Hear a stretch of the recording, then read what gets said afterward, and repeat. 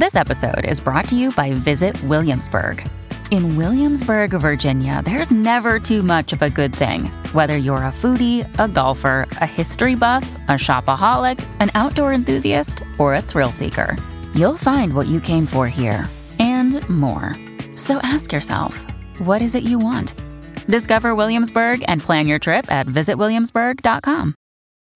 When you need mealtime inspiration, it's worth shopping Kroger, where you'll find over 30,000 mouth-watering choices that excite your inner foodie. And no matter what tasty choice you make, you'll enjoy our everyday low prices, plus extra ways to save, like digital coupons worth over $600 each week. You can also save up to $1 off per gallon at the pump with fuel points. More savings and more inspiring flavors make shopping Kroger worth it every time. Kroger, fresh for everyone. Fuel restrictions apply.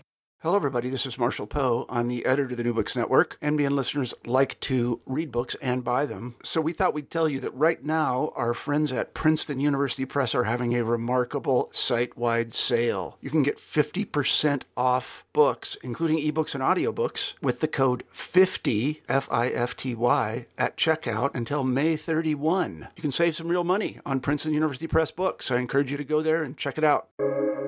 Welcome to the New Books Network.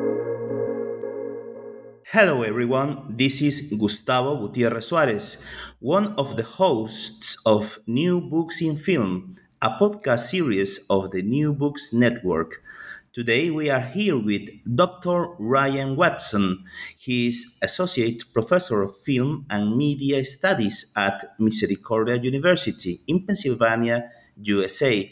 Hello Dr. Watson and welcome to New Books in Film. Hello, Gustavo. Thank you so much for having me. I'm really thrilled to be here. Thank you so much for being here and talking to us about the book you recently published, Radical Documentary and Global Crisis, Militant Evidence in the Digital Age, published by Indiana University Press in 2022. I'm obviously more than happy to have this interview and thus offer our audience a close-out look to this outstanding, insightful book. Before we start to talk about the book itself, Professor Watson, could you please tell us a bit about your academic life and the work you have been doing previous to the publication of the book? Sure. So I, as you mentioned, I'm an associate professor at Misericordia, and that's where I've been for my whole teaching career. After I finished my PhD in 2015, I started there as an assistant professor. I did my PhD in film studies at the University of Iowa, a master's at the University of Chicago, and then a bachelor's at Georgetown University in Washington, D.C. In English literature. And I came to this topic while I was in grad school. I've always been interested in documentary, but particularly interested I started to think in grad school, particularly how documentary could and does have an effect on the world, and why people, particularly amateurs, activists, and artists, continue to make documentary images in media, particularly in places of conflict. And when I was in grad school, I bought the DVD of James Longley's film Iraq in Fragments, and there was 2 discs in the DVD. There was his film, and then there was a bonus disc. And on the bonus disc, they included films from the Independent Film and Television College in Baghdad, Iraq. And these were amateur films made by students that were living through the American occupation and the war. And I was really struck by them, and I started to think about more broadly art and activism and amateur media being made in conflict zones and its importance. And that's what kind of led me to write a dissertation looking at the history of radical documentary and a little bit of the current stuff. And then the book drew on a lot of that history and then looked at a lot of different current cases. Now, how did you become interested in this particular theme? And how did you start to work on this book? How did you start to write the book? Could you please tell us about the genesis and the process behind it? Sure. So it's based on the dissertation that I wrote for my PhD, and in that dissertation, as I was saying, I looked at the history and the development of radical documentary, and so that looked particularly in Europe with Joris Evens, Jean Vigo, and then in Russia with Dziga Vertov and Esther Shub. And then, into that's in the 1920s and 30s, into the 1960s in South America with the development of third cinema. And so I explored a lot of that history, and I really wanted to know kind of how the people in those various historical circumstances thought about their documentary practice. Like, what were they trying to accomplish with it? And one of the interesting things that I found in the historical research was that no matter where you looked in the world, whether it be Chile or Argentina or France or the Netherlands, that the impulses were very similar, that people wanted to have material effects on the political, social, cultural situations, economic situations in their countries. And some of them thought that they could do that through film screenings, through documentary, through revealing the world. And I always thought, that's a fascinating impulse. And one of the things that they, particularly Dziga Vertov, talks about is, these wishes for more cameras, for faster speeds, for more people filming, for the ability to be able to share images, right? And so I thought to myself, after 9/11, we're living in this world of digital abundance where most of us have cell phones with cameras on them, all of billions of people around the world. All of these wishes have come true, right? That people are able to record, yet we still have very similar problems, if not worse problems. And I was curious, how do people now take up this legacy and transform it? And how are they having real material impacts on people's lives, or transforming the way that they're represented in media? A lot of different impulses that we see in the post 9/11 world. But I became interested in some of the sort of hotspots after 9/11. So the book looks at the Iraq War, which is one of the first conflicts, a major conflict after 9/11, after the Afghanistan war had started. Also looking at recent conflicts such as Syria, the ongoing civil war and war going since 2011, longer standing conflicts such as the occupation of Palestine, and thinking about how the representation of these conflicts is transformed by people with cell phone cameras, amateurs, activists, and artists. Now, you begin your book by talking about a short documentary called Rick, right, from 2012. And about this anonymous Syrian filmmaking collective called Abu Nadara, correct?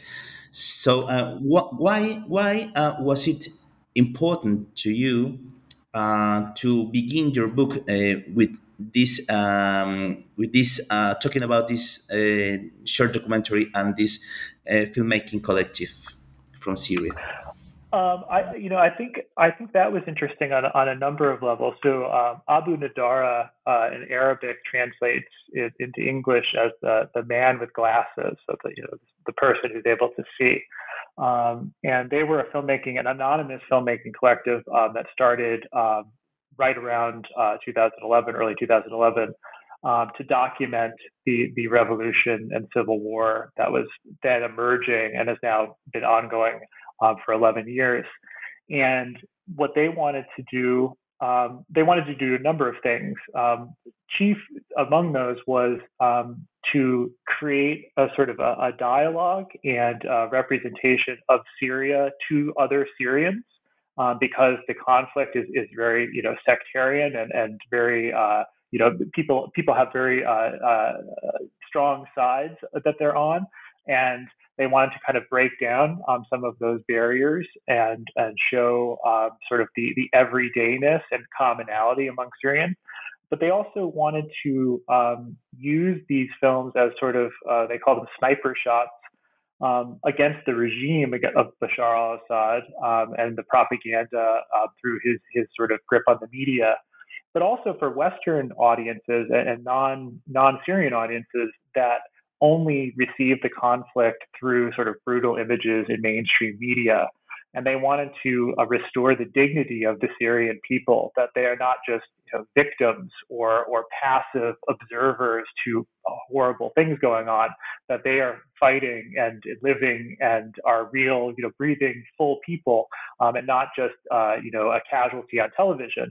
And so restoring the idea of sort of humanity to the people of Syria through documentary, I thought was a really important effort on their part.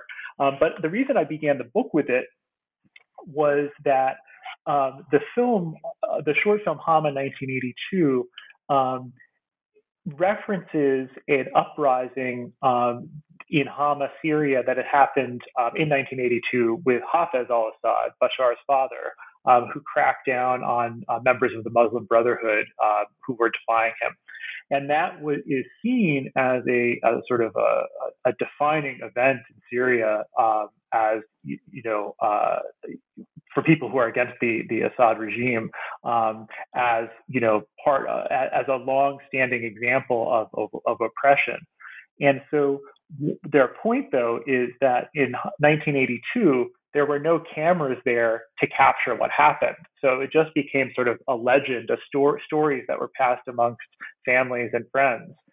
Now we see, hard, visible video evidence of what's happening. And the problem is, and the reason I start the book with that is, we have all of this abundance of evidence. And as I mentioned before, things don't seem to be changing. And they're very aware of this. There's another film I talk about shortly after that, from a film called Media Kill. And the man says, the documented human rights violations are enough to bring down, many regimes. How much is enough? Isn't that enough? And so Abu Niddar is very, very aware of, how they are represented and what representation means when there are cameras everywhere. And I think that the idea that there are cameras available now in 1982 shows us very different terrain that we're operating on in terms of the representation of war and global crises. Now, I am going to quote a passage from the introduction. In Radical Documentary and Global Crisis, the analysis of both over-mediated global crises such as the Iraq War, the occupation of Palestine, and the recent war in Syria, and under-mediated ones such as May's incarceration in the United States and child soldier conscription in the Democratic Republic of Congo, are approached from a microhistorical perspective, privileging the images and testimonies produced by on-the-ground amateurs, artists, activists, and ordinary citizens who bear the brunt of the many detrimental effects of this crisis. Could you please elaborate on this passage, please? Sure. And I think, that's an important passage to mention, because we've been talking about how, there's cameras everywhere and this idea of over-mediation, that we have this overabundance of evidence. And that's definitely true in certain crises, like in Syria, which I would say is hyper-mediated or over-mediated. But there are many instances in the contemporary world, despite all of this, the cameras and the ability to record, where we don't see the horrible things that are going on. So you mentioned in a quote, mass incarceration in the United States. I mean, I talk in the book later, Sharon Daniel goes into prison in California to make an interactive documentary and faces all sorts of restrictions about how she can record and interact with the inmates and how they are able to have any sort of communication with the outside world. And so, we think, cameras are everywhere. We must know everything that goes on. If it's bad, somebody must be recording it. But sometimes you can't record it, right? And so prison would be an example of that. In the Congo, child soldiers, that there was some evidence taken, but mainly that happened kind of away from the view of parents and others. And that is, I think, an important thing to think about in this age of cameras everywhere, is that there's a lot we don't see as well. And then the second part of that, about micro-historical perspective from amateurs, activists, and artists, I think that's really important because we very rarely get the perspective of the people affected by policies, affected by wars, affected by occupations. The discourse is usually at a very high level about, what this country is going to do to that country, or, sanctions and all of these types of things. We very rarely hear about how that actually affects people. And, going back to the impetus for writing the book, watching the films from the Independent Film and Television College, you're struck by the ordinariness of the films and the people, that, it breaks down any sort of barriers where, you talk about people, those are the Iraqi people, right? And then when you watch the videos, they have, names and full lives, and, the ability to empathize with everyday people, I think, is something that the mainstream media often, does not give us that chance. And these films kind of break down those sort of barriers as well. But I think a micro-historical perspective is very much needed to give us, an idea of what the effects are of these crises. Now, how should we understand the notion of militant evidence? So militant evidence, I think about it in two ways. It's sort of both what is accumulated and then how it's deployed. And it takes off of from the idea popular in the field of documentary studies within film and media studies of visible evidence, which is a term coined in the late 1990s by Jane Gaines and Michael Renov, and became a book series and a conference. And it came from the idea of the Rodney King trial and tape that Reginald Denny had captured the beating of Rodney King in 1991, and that evidence then circulated, and people were outraged by it, but it wasn't enough to convict the officers at the time. And it showed the idea that this visible evidence can be very powerful, but that it's open to interpretation. It has this sort of interpretive instability. And with militant evidence, what I wanted to think about was the cumulative effects of visible evidence. So what happens when you have lots of different forms of visible evidence around one particular event or war, occupation, or crises? And then how are people deploying that evidence for various reasons, whether that be, we can talk in other chapters about sort of, legal policy avenues, or the more sort of affective avenues of moving people, getting people into movements and feeling political feelings. But militant evidence is the idea of sort of an unyielding capture and deployment of visible evidence in pursuit of radical political, social, and cultural goals. And when I use the word radical, I'm meaning that in a left sense of the term, politically radical in the left sense of radicality, but also radicality in the sense of centering humanity and microhistories. Now, there's an important passage in the introduction of your book where you talk about radical documentary history, and you talk about some qualities in this radical documentary. You talk about this radical documentary as tool, but also as a weapon, as witness, as evidence. And you mentioned a genealogy of great documentalists such as Santiago Alvarez, Joris Evans, also Jean Vigo. Um,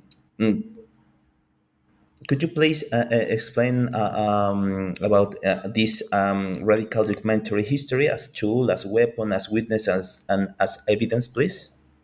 Sure.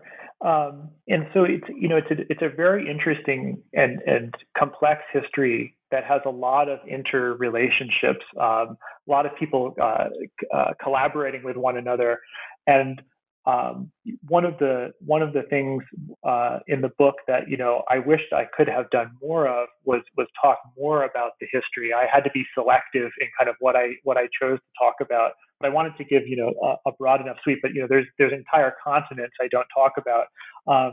But I wanted to give basically a broad sort of historical sweep of sort of the major pivot points in radical documentary. So the first is the interwar modernist avant-garde in Europe and Russia, and that, as you mentioned, encompasses Jean Vigo, Viggo Vertov, Esther Schub, Evans. In the U.S., that's the Film and Photo League. And that is sort of this idea of cine club screenings, lots of personal exchanges between the groups, and that was going up until World War II. And so there's an art historical component to it. The modernist avant-garde is sort of the launching point in Europe and Russia for this focus more on social and political documentary. Vigo writes in 1930 Towards a Social Cinema. Vertov's Man with Movie Camera comes out in 1929. So we're talking about contemporaries who are aware of one another. Vertov's brother worked with Vigo later in his career. So we're talking of people who are very well aware of each other's work, and I think kind of fueled each other. Vertov's interesting because I think he talks. There's both the art and sort of evidence component of using documentary, and I think we see in the U.S. a much more sort of evidence-based use of documentary with the Film and Photo League. Using evidence or showing marches and union activity and trying to drum up support for those types of things, and also counter U.S. capitalist propaganda. After the war, after World War II, is where we see the emergence of the new left in Europe and North America, and also this broader focus on the third world. So you mentioned Santiago Alvarez in Cuba. We could also talk about Solanas and Hitino in Argentina, and in Latin America, and in other movements in Latin America. Then we have Chris Marker in the Left Bank Group in France, the U.S. Newsreel, the U.S. collective Newsreel, and what we see with those groups is a turn from more doctrinal Marxist and socialist movements that were premised on class struggle and labor unionization to broader global issues, looking at race, gender, free speech, anti-war sentiment, anti-capitalism, anti-imperialism. Sort of aligned with this shift of political shift in the 60s, we also have a technological shift, which is important, that cameras are becoming smaller and being able to, we have the Cinema Verite movement, direct cinema. Cameras are smaller and more portable. And we see going into the 70s and 80s this trend of sort of more personalization of political activist video, and this is something Patricia Ofterheide calls first-person filmmaking, where the sort of impact, the social and personal impact of political issues is kind of seen, so we see this, say, in the AIDS activist movement with Diva TV. And what I'd say is, with all of these sort of historical instances, documentary is consistently used as a tool or a weapon, and the way it's used as a tool or weapon is through witnessing and through the production of various forms of evidence. And so we had talked about Rodney King earlier. As we get into the 90s, this turn to visible evidence becomes something that dominates documentary studies, and I think is even more important now in the post 9/11 period. Now, let's talk about each of the 4 chapters of the book. The book contains 4 parts. The first part is entitled Digital Active Witnesses and the Limits of Visible Evidence. The second part is Prisons, Palestine, and Interactive Documentary. Part 3, Amateur Counter-Archives in Iraq. And 4, Syria and Abu Nadar. What are the main ideas and contributions in the first part, Digital Active Witnesses and the Limits of Visible Evidence? So I'd say the main contributions from that chapter, and that chapter looks at the work of two human rights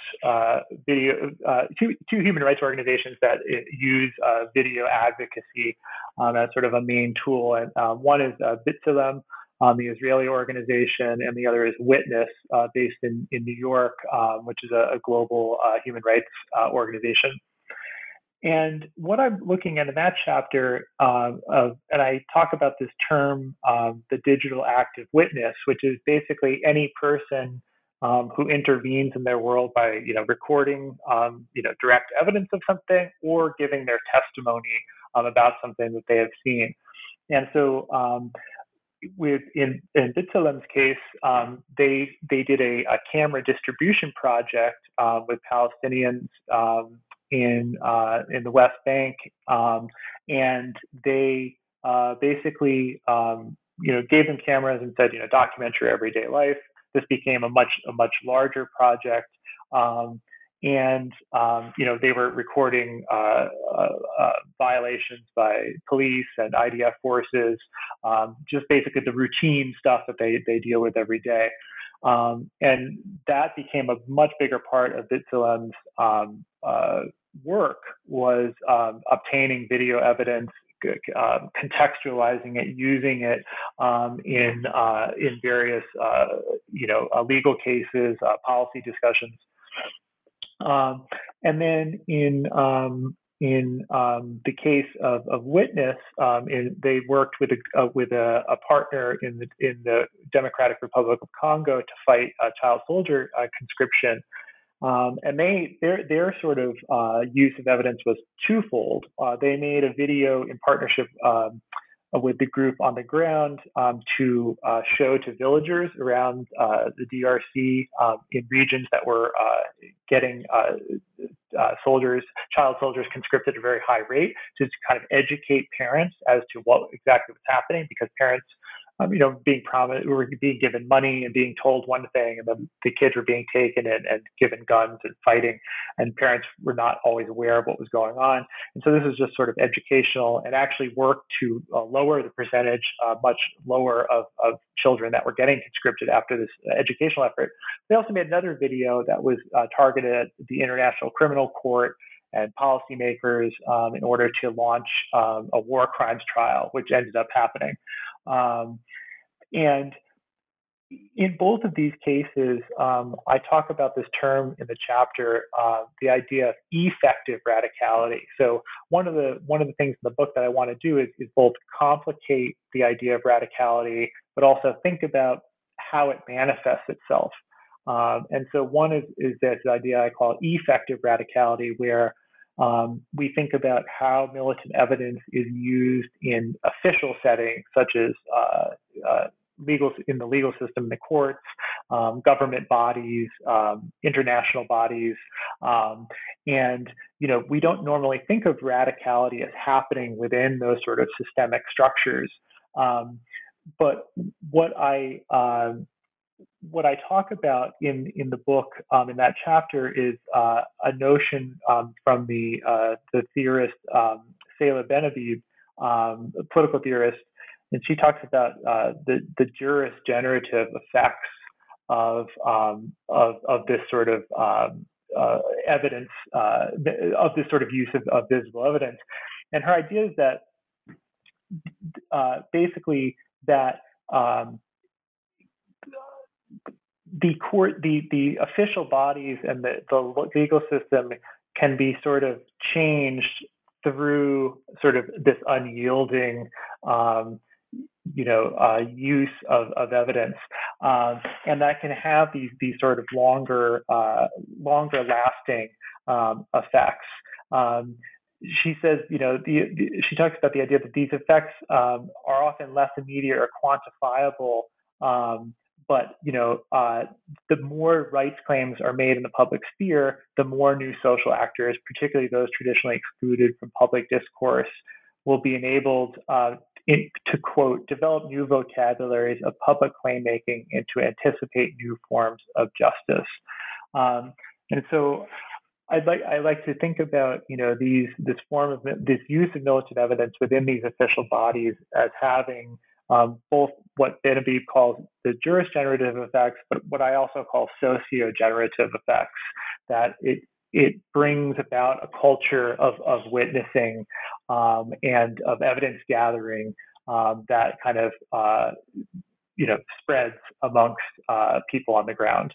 Right. And what are the main ideas presented in the second part, Prisons, Palestine, and Interactive Documentary? So in that part, I look at that as sort of a companion to the first chapter. So in the first chapter, I talk about this idea of effective radicality. And in the second chapter, I developed this idea of affective radicality. So while in the first chapter, we were dealing with, sort of official settings, in the second chapter, we're dealing more with audiences and engaging audiences of everyday people that are interested in engaging with these projects. So one of the projects is by Sharon Daniel, and it's called Public Secrets, that I look at. And in that project, there's actually, she didn't do any video recording because she was banned from doing so by the California prison system, but she was able to do audio recordings with a large variety of female inmates at a correctional facility in Chowchilla, California. And they're able to sort of testify to their everyday realities of this sort of dehumanization of being in prison. And what Daniel does is creates this graphic. When I say graphic, I don't mean in the grotesque way, but actual graphics, a graphic-based interactive documentary that is textual. There's quotes, and she uses that to give us various insights into the prisoners, but also the inmates, also into the larger sort of discourses going on about incarceration, the prison industrial complex, how sort of the prison industrial complex relates to American foreign policy. She also aligns it with theorists, and so the prisoner and inmate discourse is aligned with all of these sort of academic and political theoretical discourses to make this very sort of powerful case against the U.S. prison system. Interestingly, the other one looks also at B'Tselem's work, but through the eyes of Zohar Kafir, a digital media artist who made an interactive documentary called Points of View, where she assembles a large amount of the B'Tselem videos, digitally maps them onto a map of Israel and Palestine, and then has various threads that you can follow. It's a really fascinating project, sort of amassing and curating a lot of this militant evidence that B'Tselem has accumulated. But I think the key idea there is the idea of affective radicality.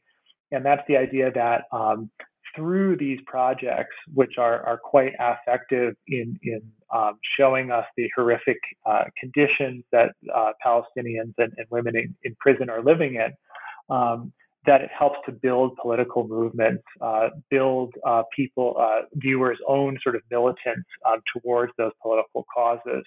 And so that sort of affective component married with the effective component is kind of how I see radicality manifesting itself when we're talking about militant evidence and video advocacy.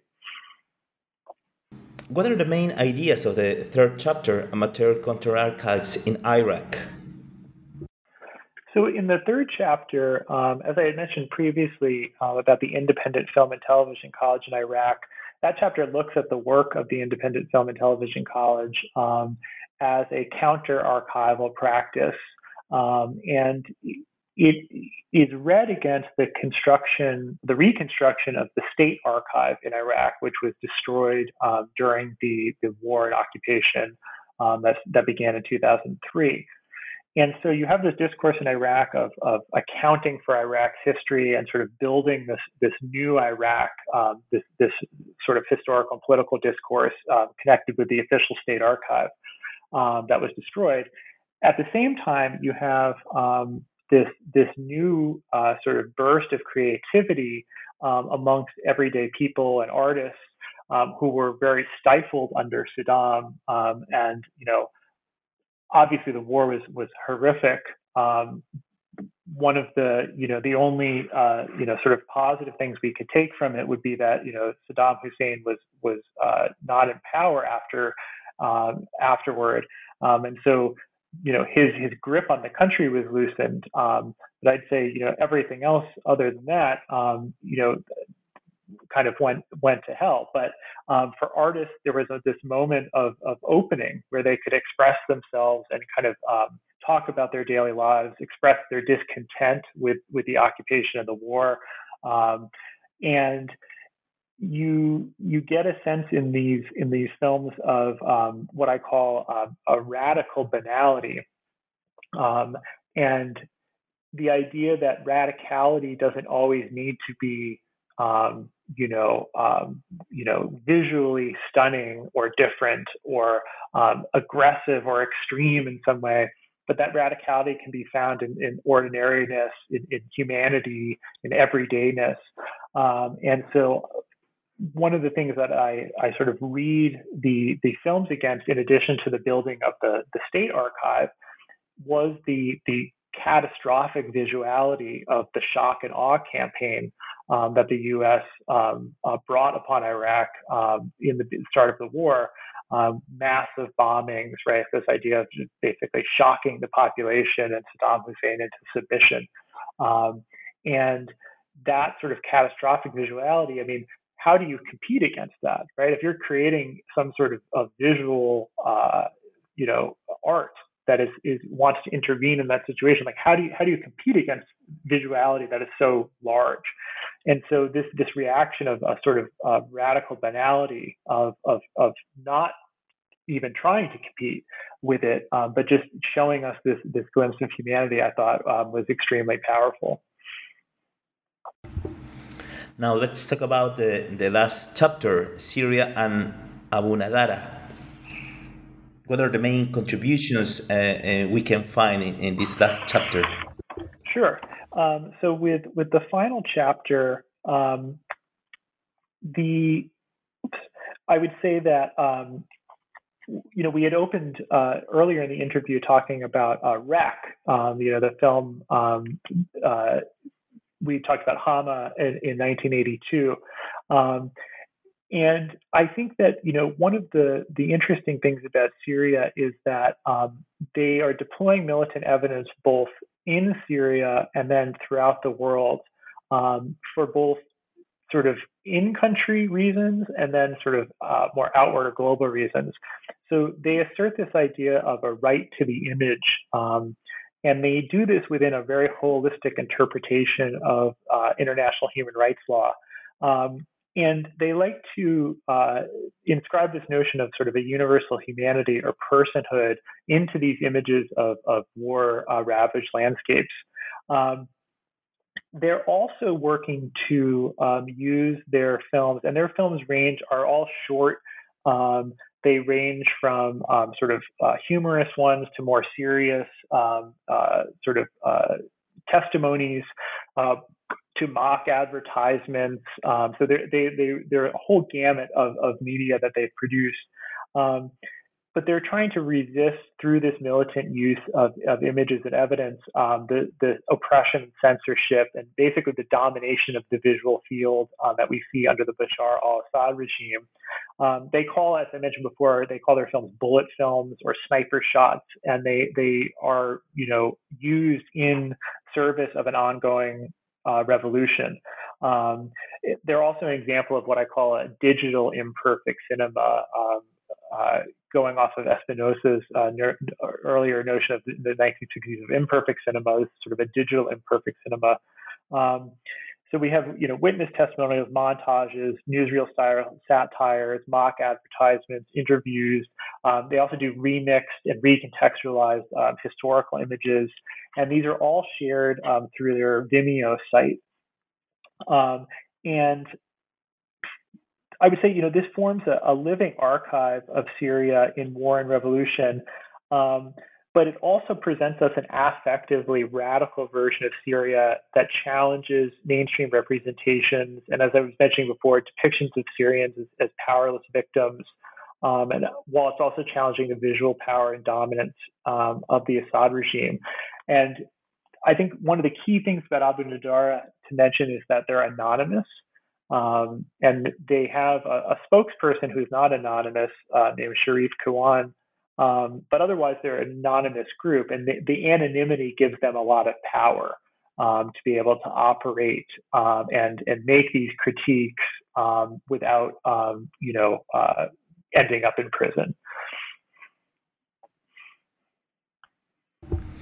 Now, the book contains also a conclusion entitled Militant Evidence and the Future of Radical Documentary. Could you tell us a bit about it, please?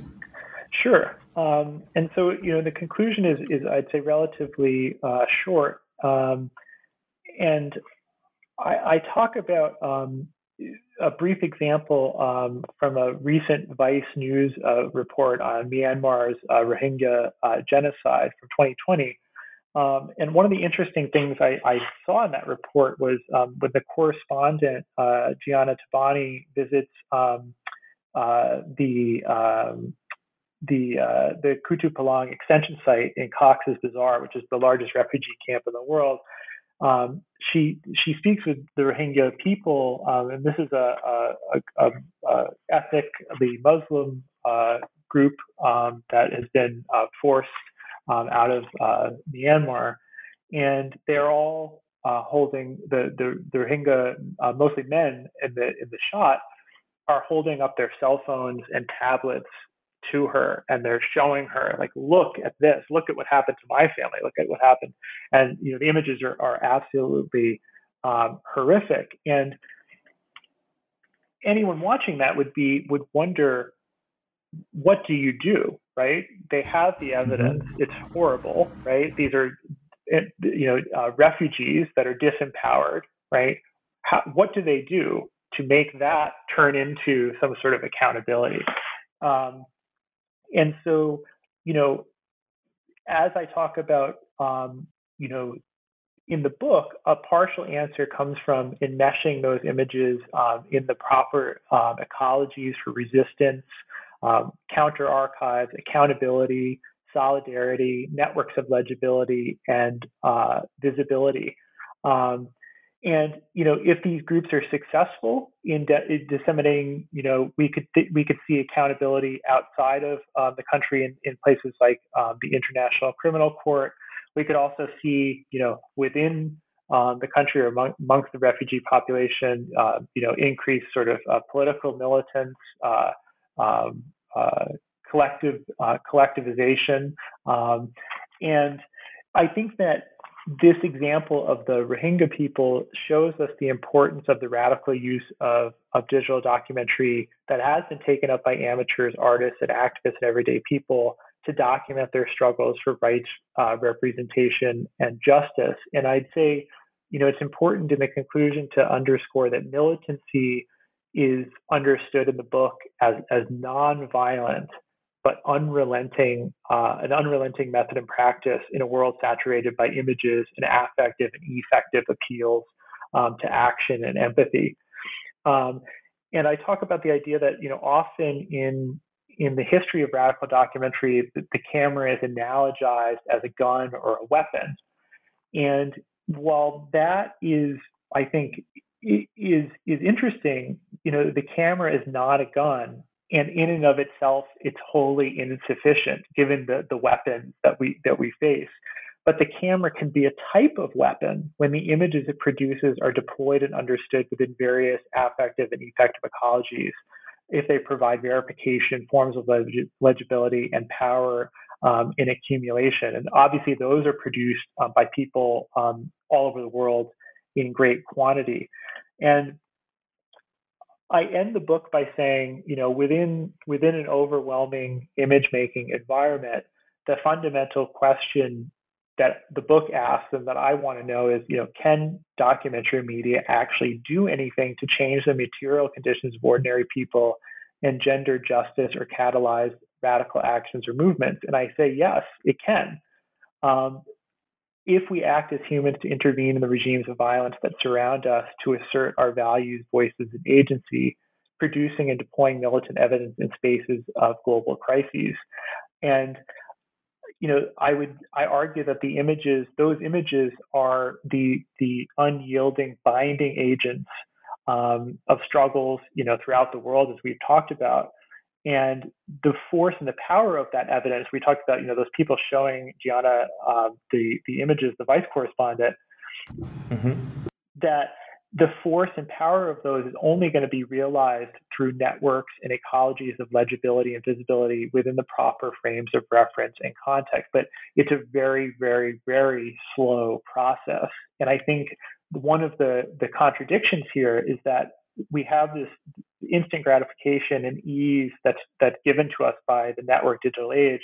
But if we're thinking about effectively and affectively deploying militant evidence, it's a gradual, slow process, but it's an affirmative one that is practice of resistance and collective action. And I just want to read the last couple sentences of the book, if that's okay to finish. I say Sure. that radicality, the root of things, lies not in technology or platforms, but in people activating and helping other people fight the oppressive structures that engulf them. Technologies and platforms are just new tools and possible weapons. The accumulated militant evidence examined in radical documentary and global crises is wielded against the many vagaries of global crises in pursuit of a radically different, more just and equitable world. Well, that's beautiful. There's still hope, right? I think so. I would say that while the book looks at extremely difficult global crises and situations of just horrible oppression, that there is a sense of hope amongst the people in those places because they're still producing this documentary media because they still have hope, right? They have hope that they can change things and things can get better. I think global crises now, particularly with the pandemic, feel, just horribly overwhelming in a lot of ways. But I do think there is still hope out there, and we see it through these practices of resistance throughout the world.